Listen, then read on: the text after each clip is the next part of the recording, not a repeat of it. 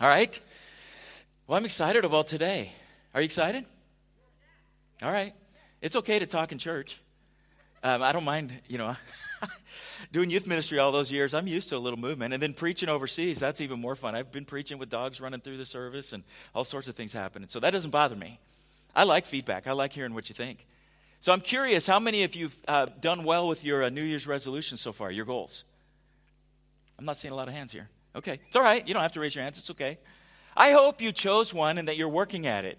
And it's one of those things that, like I said, if you wanted to share that with somebody who cares about you and hold you accountable, it's a good idea. If you've already felt like maybe you haven't achieved it, don't give up. The key is not to give up. The key is the persistence to keep working at it. I would say it even like this. Sometimes it's just achieving one thing, maybe one a day, maybe one a week, making that happen. And so I've got another question for you. How many of you enjoyed 2021 so far? Anything interesting happened this week? Anybody? It's been a crazy week, right? Has the politics surprised anybody? A lot of no's out there, okay. Anybody get down over it? Okay. I appreciate the honesty. I heard some yeses and no's. Anybody make you happy? Yes and no's, okay. Let me just say this. Buckle up. I don't know anything. I don't have like a direct line to anybody. I'm just saying buckle up. You know why? Because this is life today. And I don't think any of us could have said last year in 2020 on this Sunday what the 2020 was going to be like. No one would have ever guessed what we've all been through, the lockdowns, you're all wearing masks out there and all of that. Nobody would have guessed any of that. And it used to be we had a pretty good idea of what was going to happen next, and I don't know that we know that anymore. And people often say, well, when are we going to get back to normal? And I have to first ask them, well, what do you think by normal? What do you mean by that? And what is your normal? Because so many things have changed, and I'm not sure about that. I'm still not used to wear masks. It's probably happened 3 times this week that I walked into some place and I realized, I didn't have my mask. But thankfully, I just always put one in my pocket, so I'm ready to go. I don't have to run all the way back to my truck. But when you say normal, or you worry about what's happening this year, I just want to say this to you. You need to buckle up. I don't think the craziness is over. I just don't. And as I was praying about it this week, like you, I've been up and down emotionally. I've been disappointed with things I've seen. I've been frustrated. There's just a lot going on as a nation, more than ever. I've got friends of mine from out of the country, message me and say, what's going on with you guys? I heard from somebody in Ireland, of course, our friend in Jamaica, Pastor Grant, and different ones. And I'm thinking, I'm not sure, actually, what to tell you. So as I was praying about this, I really feel like God dropped something in my heart that as I was praying about it, there's some things, and I felt like one of the things he was saying is this, that it fits perfectly with the vision I already gave you. Do you ever have that happen where something comes up and you're thinking, well, what should we do now? And basically it's like, do what I told you to do. Just keep doing that. Keep doing that. Because I don't know all the details and all the nuances and all the ups and downs and all that, but I do know some things. So sometimes what you need to do in life is stick with what you do know. Because it can be easy to be very distracted and confused and upset or up or down or happy or whatever you are with whatever comes, but then you get sidetracked from the most important things, the things you know to do. So I don't know a lot, but I at least know what to do. Here's what I want to leave with you. I want to keep saying this enough that it's stuck in your heart and mind for a long time. You know, as a church, that we've been saying this for years and years. Love God, love others. That is the Christian message, the Christian mission for every church, every Christian forever. That is it. That will not change. It doesn't matter what government or whoever, and none of that matters. That will never change. And as I told you last week for a church, I really feel like an emphasis for us this year is this: to connect with God, connect with people, and to connect with a hurting world. It doesn't really change. No matter who's in charge, no matter what happens, no matter who gets blocked or discontinued or shut out or censored or whatever, none of that changes. We're still supposed to connect with God, to connect with people, and to connect with a hurting world. That doesn't change. And Pastor Nick pointed this out, and I've really been spending a lot of time in this. There's a roadmap right in the book of Acts for this exact situation. And you may be thinking, well, this exact situation never happened before. Well, not here, but it happens in other countries, and it's happened in other places where, things have been tumultuous. And certainly believers have lived in society where it wasn't always positive for the Christian message. That's not new. But the believers in the book of Acts, if you turn to Acts chapter 2, verse 42, and think about what had just happened. Most people see this as the birth of the church. Jesus told the disciples, go to Jerusalem and wait till I send the messenger that's going to come with you. And then they were filled with the Holy Spirit on the day of Pentecost. And then this is the aftermath of that. Here's what it says. All the believers devoted themselves to the apostles' teaching and to fellowship and to sharing meals, including the Lord's Supper, and to prayer. I want to emphasize a couple things first. That is connect with God. Maybe you never thought of it this way, but that is what that is. What they were doing is the disciples, the believers, were getting together. They were devoting themselves to the apostles' teaching, which you now have in a book that you can devote yourself to. You can come in here and hear teaching. You can hear teaching almost anywhere now. It's so available. And to fellowship, and to sharing meals, and to prayer. That is connecting with God. Maybe you never thought of it like that, but that is what it is. I've talked to Christians who maybe they're not connected to a church. And a lot of our believers, they're watching online, and I'm glad you're connected that way. But there are some Christians who don't see the value in being around other Christians. And what makes me sad about that is we miss out on their connection, and they miss out on a connection with other Christians. The fact is, as you do that, you are connecting with God. You are deepening your relationship with Him. And then the next verse, 43, a deep sense of awe came over all them, and the apostles performed many miraculous signs and wonders. I want to stop right there for a second. You never thought about it like this, maybe. I haven't either. But if you get that first part right, the connect with God, then God shows up. Things happen. When you connect with Him, then you are in awe. And when you are in awe, you cannot help but tell other people, and the way you present your faith to them will have a different kind of power and a different kind of convincing than if it's just a ho-hum thing that you just take for granted. It's been easy to coast as Christians for a long time. And it's a pretty favorable thing. Everybody's thought it was wonderful. But the thing is, the more time you spend with Him, the more you're in awe of Him, the more it will change your life and change the way you relate to others. Look at this next part, connecting with others.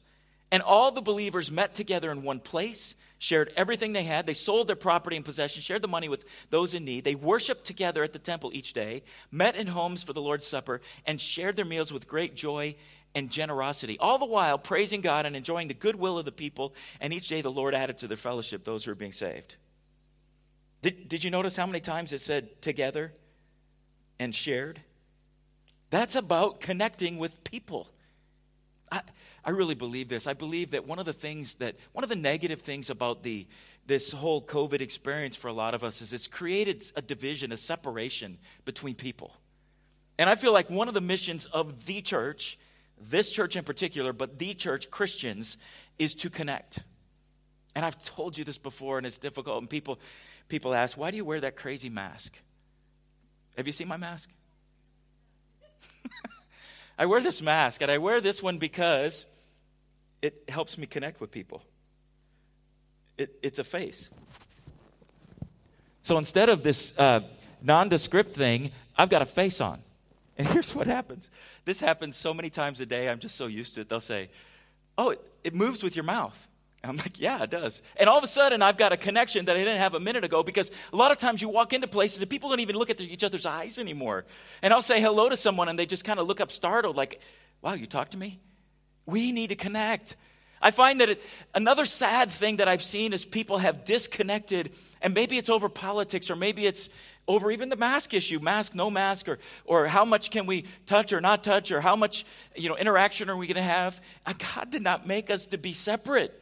He made us for connection. I'm not saying violate the rules or be unhealthy. I'm not saying that. What I'm saying is we have to find a way to connect and be safe. And I think we can do that. Do you think we can do that? I think we can do that. I don't think it has to be a situation where we're angry and fighting about all this stuff. We can find a way to connect. That's what I feel like God is calling us to. Connect with people. Now, whether you connect here through one of the connect groups, and we're going to be beginning new connect groups soon, whether it's that or you connect with people that you run into day to day, whatever it is, God is calling us to connect. It's going to be different, but different's okay. We've lived in this world for so long and you get so used to one way, but it doesn't have to be impossible. We need to connect. That last part of that verse that we just read, it talked about each day the Lord added to their fellowship those who are being saved. And it said, all the while praising and enjoying the goodwill of people. I feel like as a church, we need to connect with a hurting world. We've got a world that is hurting. Now, they're hurting in different ways, and as you walk through life, you see the different ways. Of course, there's people who are financially struggling. Of course, there's people who have relationship issues. Of course, there's people with physical issues. You know people who are hurting. But the deepest hurt that anybody will ever have is the hurt where they do not have a relationship with Christ. There's nothing like that hurt. Now, we can meet those other physical needs, and we should. But if we're not anxious and ready to meet that first, most important need, then we're not meeting the most important needs of all. I don't want to be harsh with you all, but it's great to be well fed, but you can still go to hell like that and miss out on a relationship with Jesus forever. All those things matter. We can do more than one thing at one time. This is what always cracks me up. It doesn't have to be one or the other. We can do both. You can help meet people's physical needs and at the same time help meet their spiritual need, the greatest need of all. And sometimes meeting the physical need gets you the audience to meet the spiritual need. But we still have to be ready to meet that spiritual need. I do think this is going to be a crazy year. I honestly do. And I think the craziness can be distracting and can distract us from our number one goal, which should always be to lead people to Christ. Important things are going to happen. It's going to be disturbing. Votes matter. Politics, I get all that.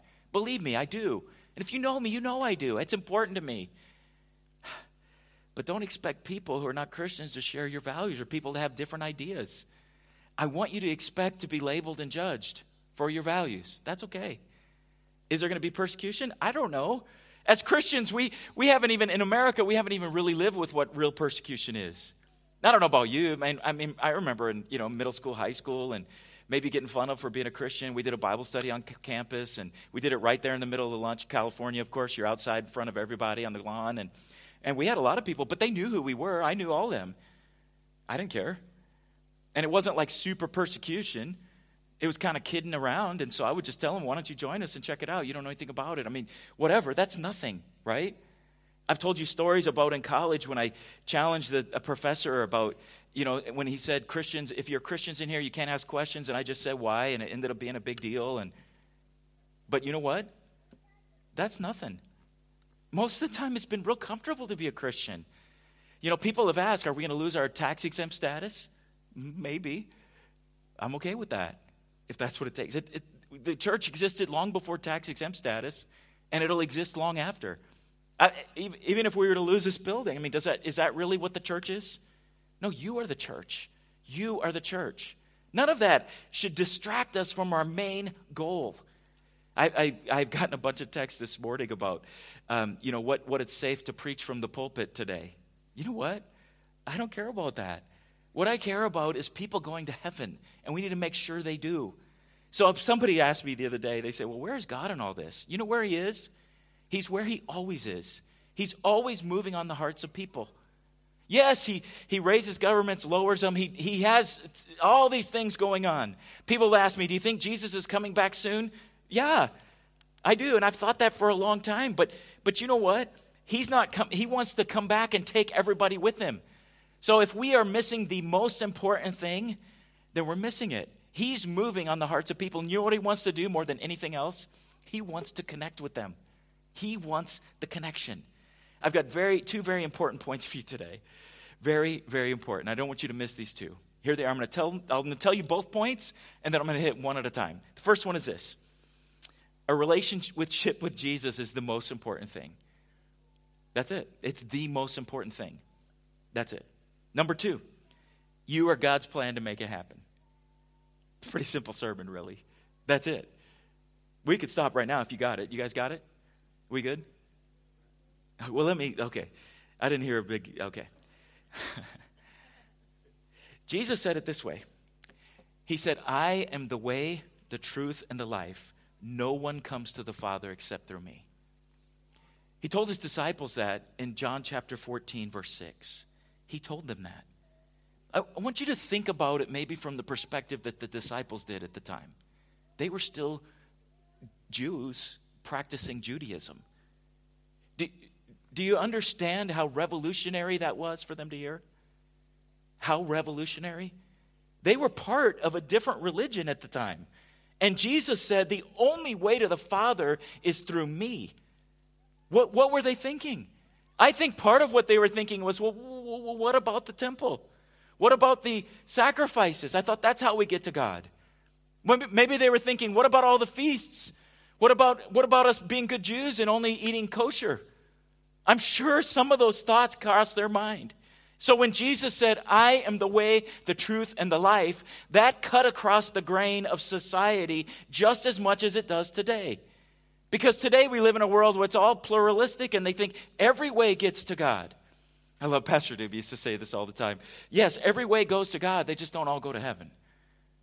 They will get you somewhere, but not to heaven. The truth is, every single religion there is says they're the only way to. That's exactly it. Every single one of them is exclusive in that claim. Whether it's the Eightfold Path or the 5 pillars, it doesn't matter. They all say that. Even the secular religions, the secular belief systems that there is no God, that you gotta hold the line there too. They're very exclusive also.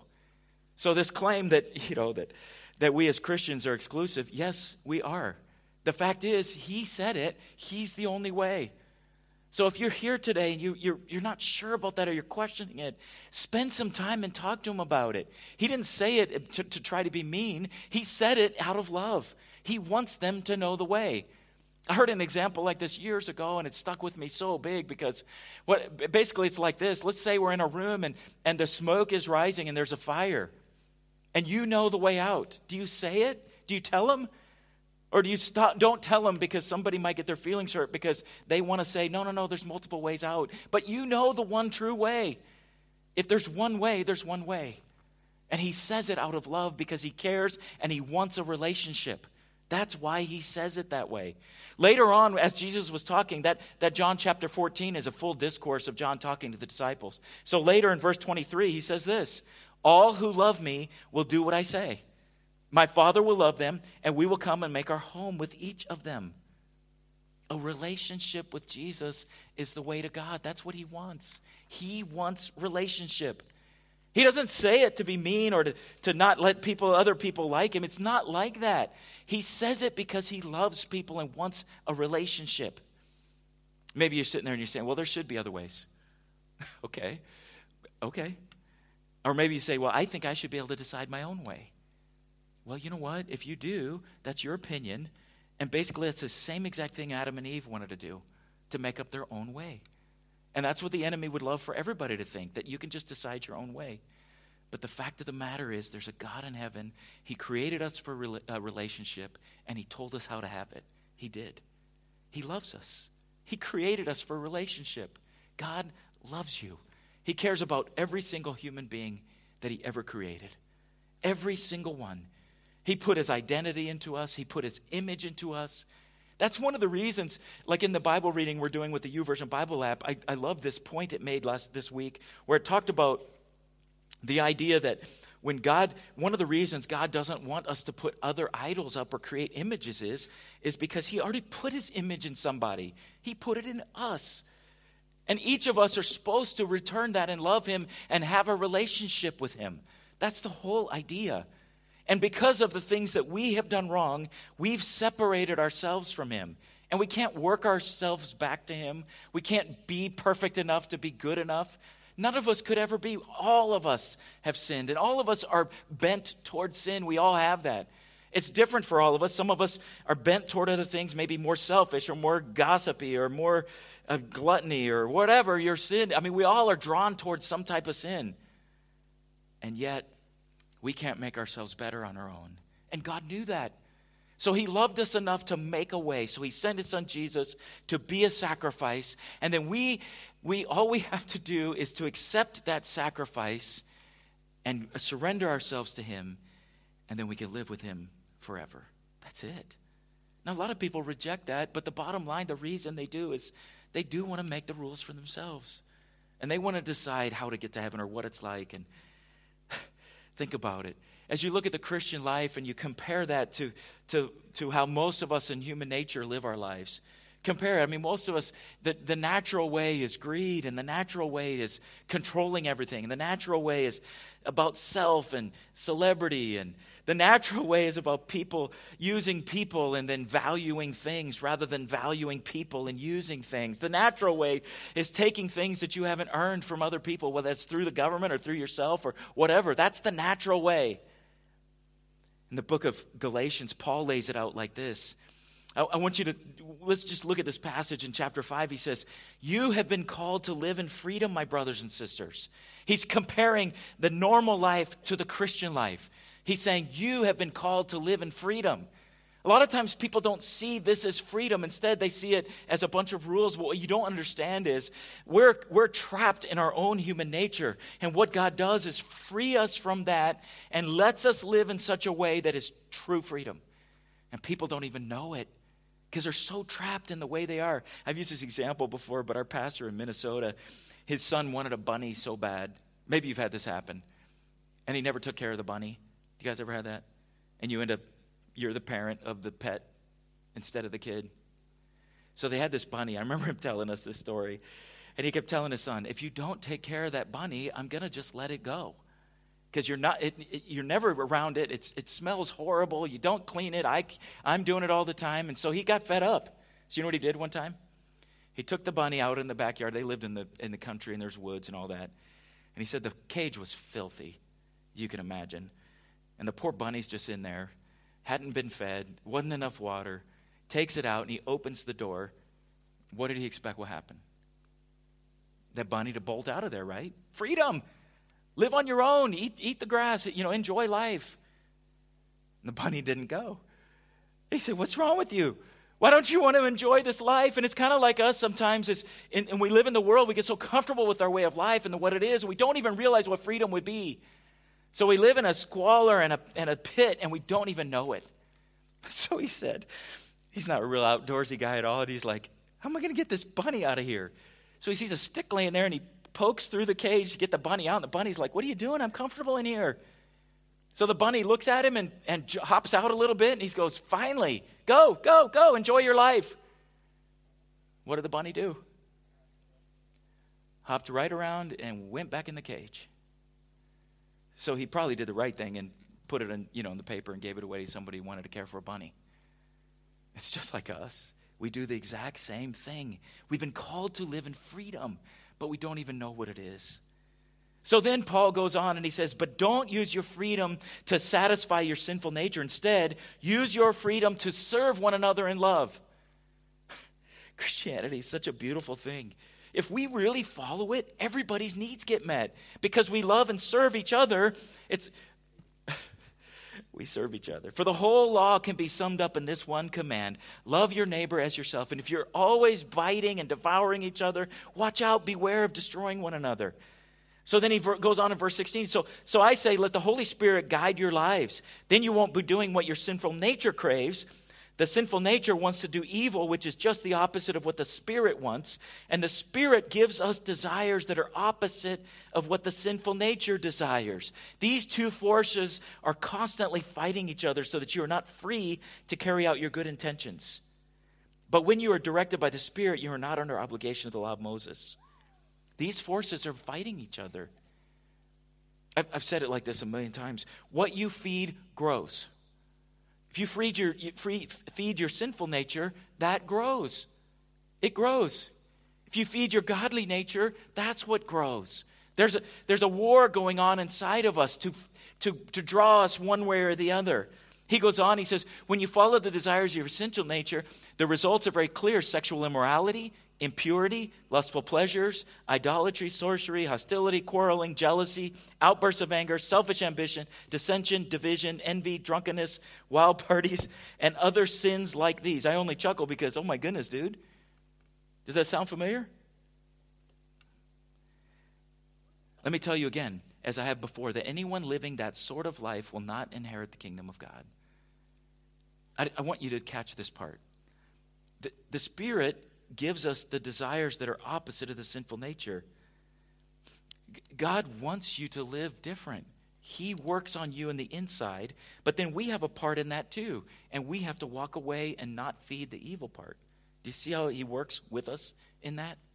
It's not all just on you, but he works on you too. And then he goes on to say that the Holy Spirit produces the kind of fruit in our lives: love, joy, peace, patience, kindness, goodness, faithfulness, gentleness, and self-control. There's no law against those things. He produces them. The Holy Spirit produces that kind of fruit. Those who belong to Christ Jesus have nailed the passions and desires of their sinful nature to the cross, his cross, and crucified them there. That's what we have to do. But since we're living by the Spirit, let us follow the Spirit's leading in every part of our lives. Let us not be conceited or provoke one another or be jealous of one another. That's the Christ life. That's what he offers. When he says, I am the way, the truth, and the life, that's the life he offers. When I quoted John 10:10 last week and I said that the enemy comes to steal, kill, and destroy, that's normal. But Jesus has come to give us life and life more abundant, and that's the life he's talking about. Everybody wants that. They just don't even know it sometimes. Like that poor little bunny, they don't know what life would really be like, to be free and to breathe fresh air and to be able to eat whenever you want and be watered and fed. And all of that is what God offers. So that's point one. Point two is this. You're the plan. God doesn't have a plan B. You're it. We are it. Wouldn't it be nice if he would just show up whenever and make an appointment? Wouldn't that be great? Even better, can you imagine? I had a student one time ask me this. Okay, if it seems like God's setting us up for failure. He's given us all these rules, but then you can break them, and then all of a sudden you're in hell for eternity. That's just not fair. It's like we're set up for failure. Wouldn't it be better if God just zapped you every time you did something wrong? Like a little shock collar on a puppy, a dog, right? You ever think about that? Why doesn't he do that? Because he's not going to force you. He wants you to choose this life. He's not going to force you.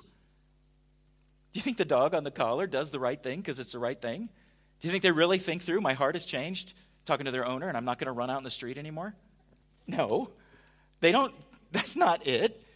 God doesn't want to force you to do that. Think about it. Do you want your wife to be faithful to you, your husband to be faithful to you because they have to and there's a shock collar going to correct them if they're not? You want them to because they love you. Out of a love relationship that they can't wait to be around you and love you. That's what he wants with you. He wants you to love him with your whole heart. And he works and makes that change in you. So then as he does that, you then spread that to everybody. You are the way that he chose to spread this life. As Jesus was leaving, I'm sure the disciples are standing there and they're like, wait a minute, where are you going? We can't do this without you. Wouldn't it have been better if Jesus would have hung around to start the church and get it going and do it the right way? Wouldn't that have made more sense? Wouldn't it have been better if anybody stepped out of line, he just zapped them? That's not how he planned it.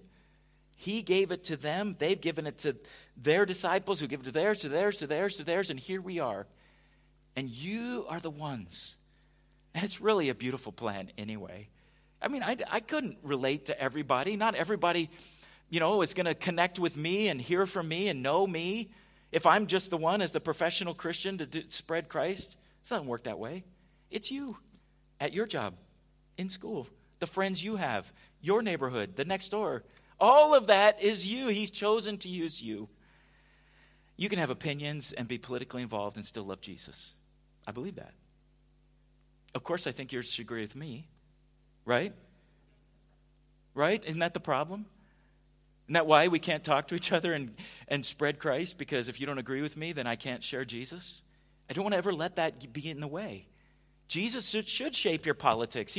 All your politics should filter through him, of course, including your social media. All that's true. But it's your job. Look at this in Acts 1:8. But you will receive power when the Holy Spirit comes on you, and you will be my witnesses, telling people about me everywhere in Jerusalem, Judea, Samaria, to the ends of the earth. That's his plan. As Spirit-filled Christians, we should be the ones telling more people about Jesus than anybody else. And that progression that he gives there, Jerusalem, Judea, Samaria, the ends of the earth, they were in Jerusalem at the time. What that means is your house, your next door neighbors, your street, your neighborhood, your job, your friends, your school, your family, the people who you are connected with need to know. Here's more of what God told me this week. Because I was just praying like, God, okay, what's going on? What are you doing? How do we as Christians fit? You know what I felt like he said? I felt like it's kind of obvious, but the difference between people, it's just going to be more and more clear. There's going to be just differences.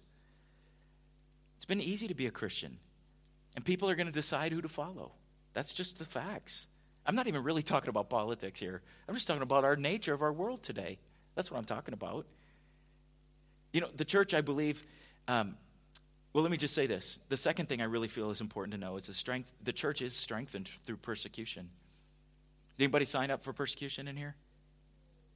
It's kind of those, I've heard preachers joke about this. Don't pray for patience because God will test you and teach you patience, right? I never wanted to learn strengthening through persecution. I don't know about you. But get this. As I said before, the church has been kind of soft.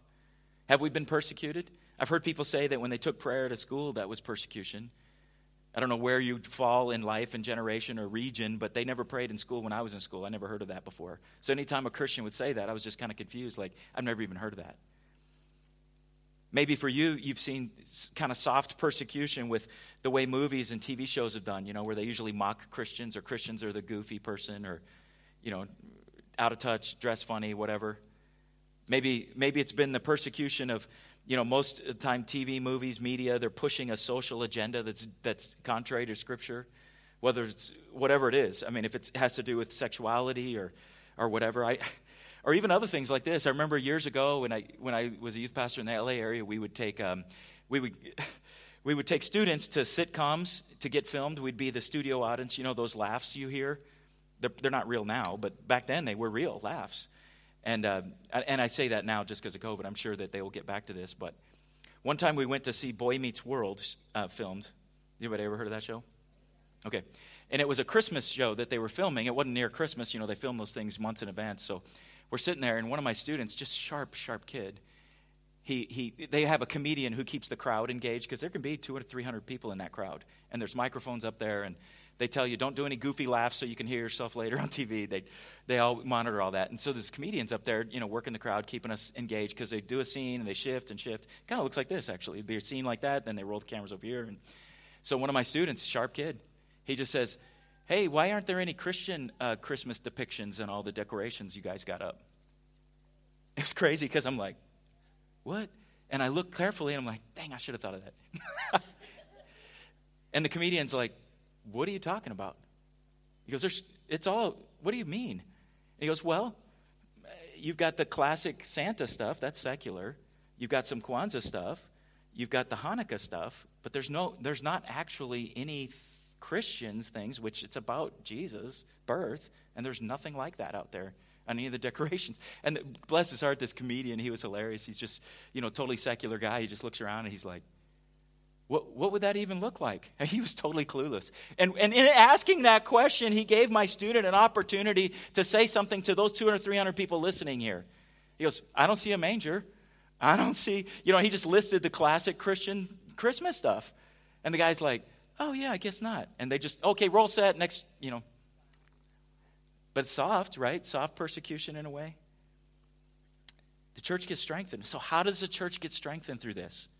How are you going to be strengthened through any of this?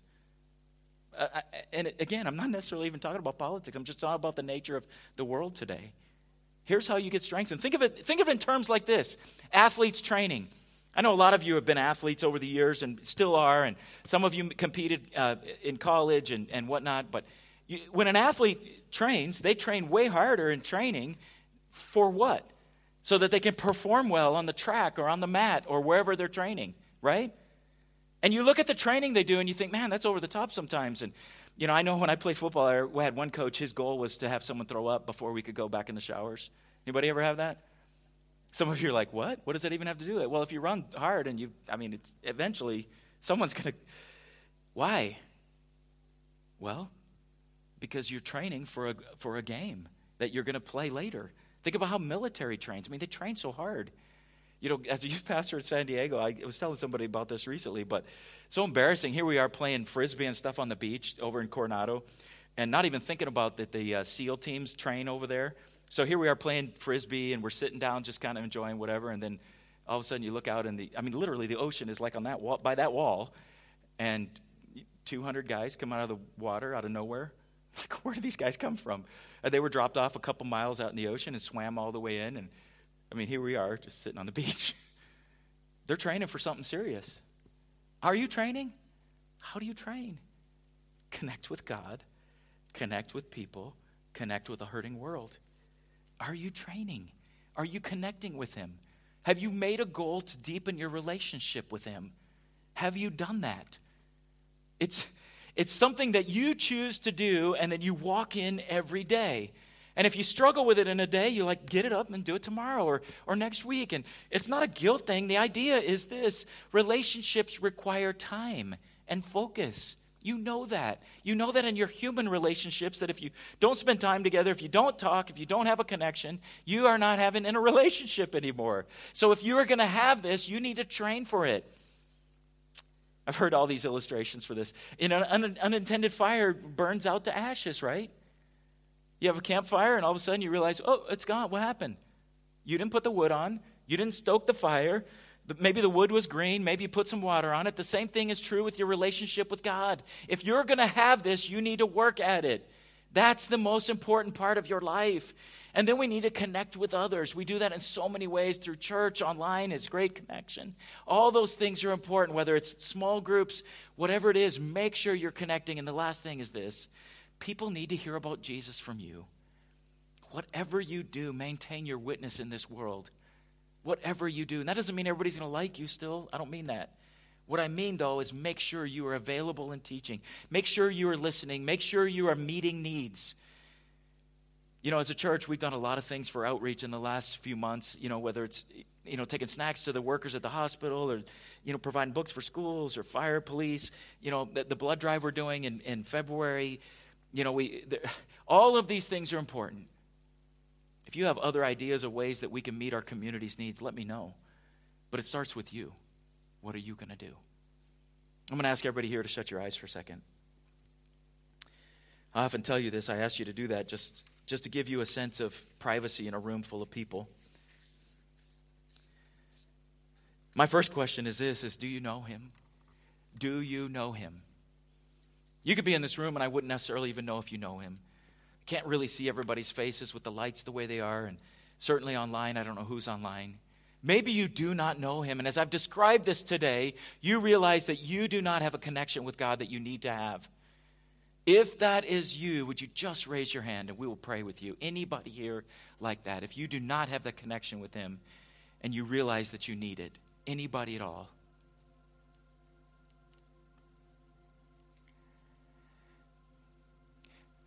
I'm going to do this because I don't know who's watching online. I don't know if somebody's been hearing this, and it's seen by literally hundreds of people from all around. And maybe you're out there and you don't have a connection with Him, and you know you need it. You desperately need it. I laid out the process. It's not super complicated. It's basically acknowledging that you need Him, that you have done things that were wrong, that separated you from your relationship with Him, and you want that relationship. So you need to tell Him that you're sorry, accept His forgiveness, and He will come in and change your life. Would you all as a church here in the room and you online, would you pray with me? Basically a simple prayer that just says those things. Would you just repeat after me? I'll lead you, and then if you would repeat after me. Father God, I'm sorry for the things that I've done that were wrong.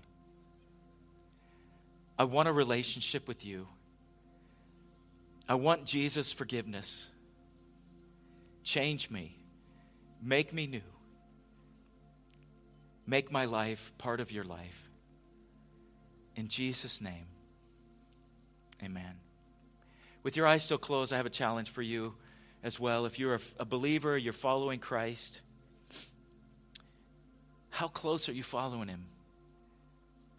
Is there perhaps something that you realize just in talking today? Maybe at some point the Holy Spirit has made it burn in your heart or in your mind, or maybe you've thought, I need to be closer. I need to do this. I need to say this. Maybe there's a person that God has put on your heart today as we've been talking that needs Jesus, and you're the right person to reach them. You're the only one who could. Maybe that's you this morning. I want to pray for you. I want to pray that God would use you to reach this world. That is his plan. Let's pray. Father, I pray for the ones in this room, those who are listening online, those of us who are followers of you. I know I have felt your conviction preparing this sermon, even preaching it today, knowing that I need to be closer to you. I need to train closer. God, I want to be more like you. I want those fruit of the Spirit to be evident in my life at every day. God, we want to live like that. Father, I pray that you will make the changes in each and every one of us that we need to make. And Father, help us then to walk this out. Father, I pray for those who we know who need to know your Son. God, for those that you've brought into our minds, I pray you give us the opportunities, give us the words, give us divine appointments with them. Help us then to be bold and follow through and to share your life with them. In the name of Jesus, we pray. Amen. Amen. God bless you. Would you stand up here with us today? Thank you for joining us. Thank you for joining us online. Those of you who are in the room, I just encourage you as you go out to make some connections today before you leave. God bless you. Have a great week. In Jesus' name, amen.